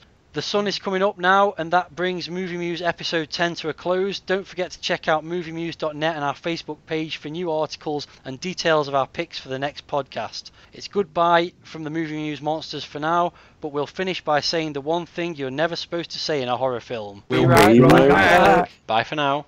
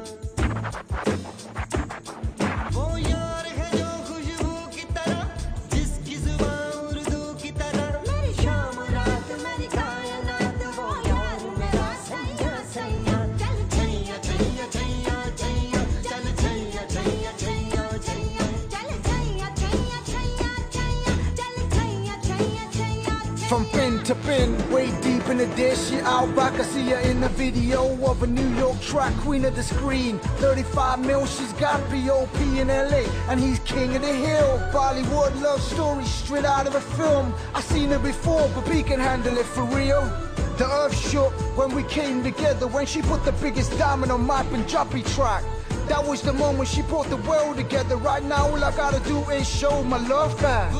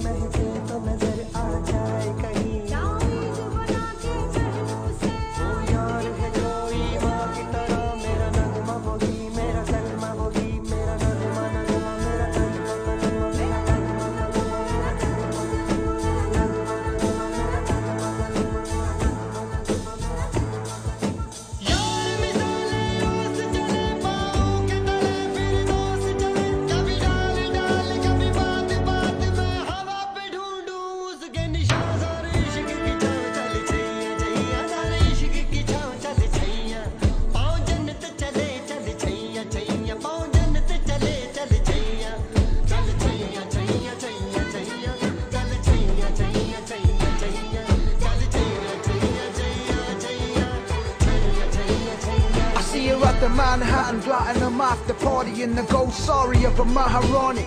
She mixed the high-tech flavors with the signs of years. She got me from the skyscrapers of the Himalayas. Forget them fake plays, she needs a pioneer who's been climbing up them hills since back in the years and got the shares in the shares with their hands in the air, shaking their bodies at the party like they really don't care. Recognized everywhere, underground dance floors, and got it all locked down like the Kohinoor. Imitated by them clowns and beat Jordan who don't understand the sound or the way forward. We was born and raised in different ways, all them different times and different sides, but we came together, cause in this jungle seems like it's the only way to survive.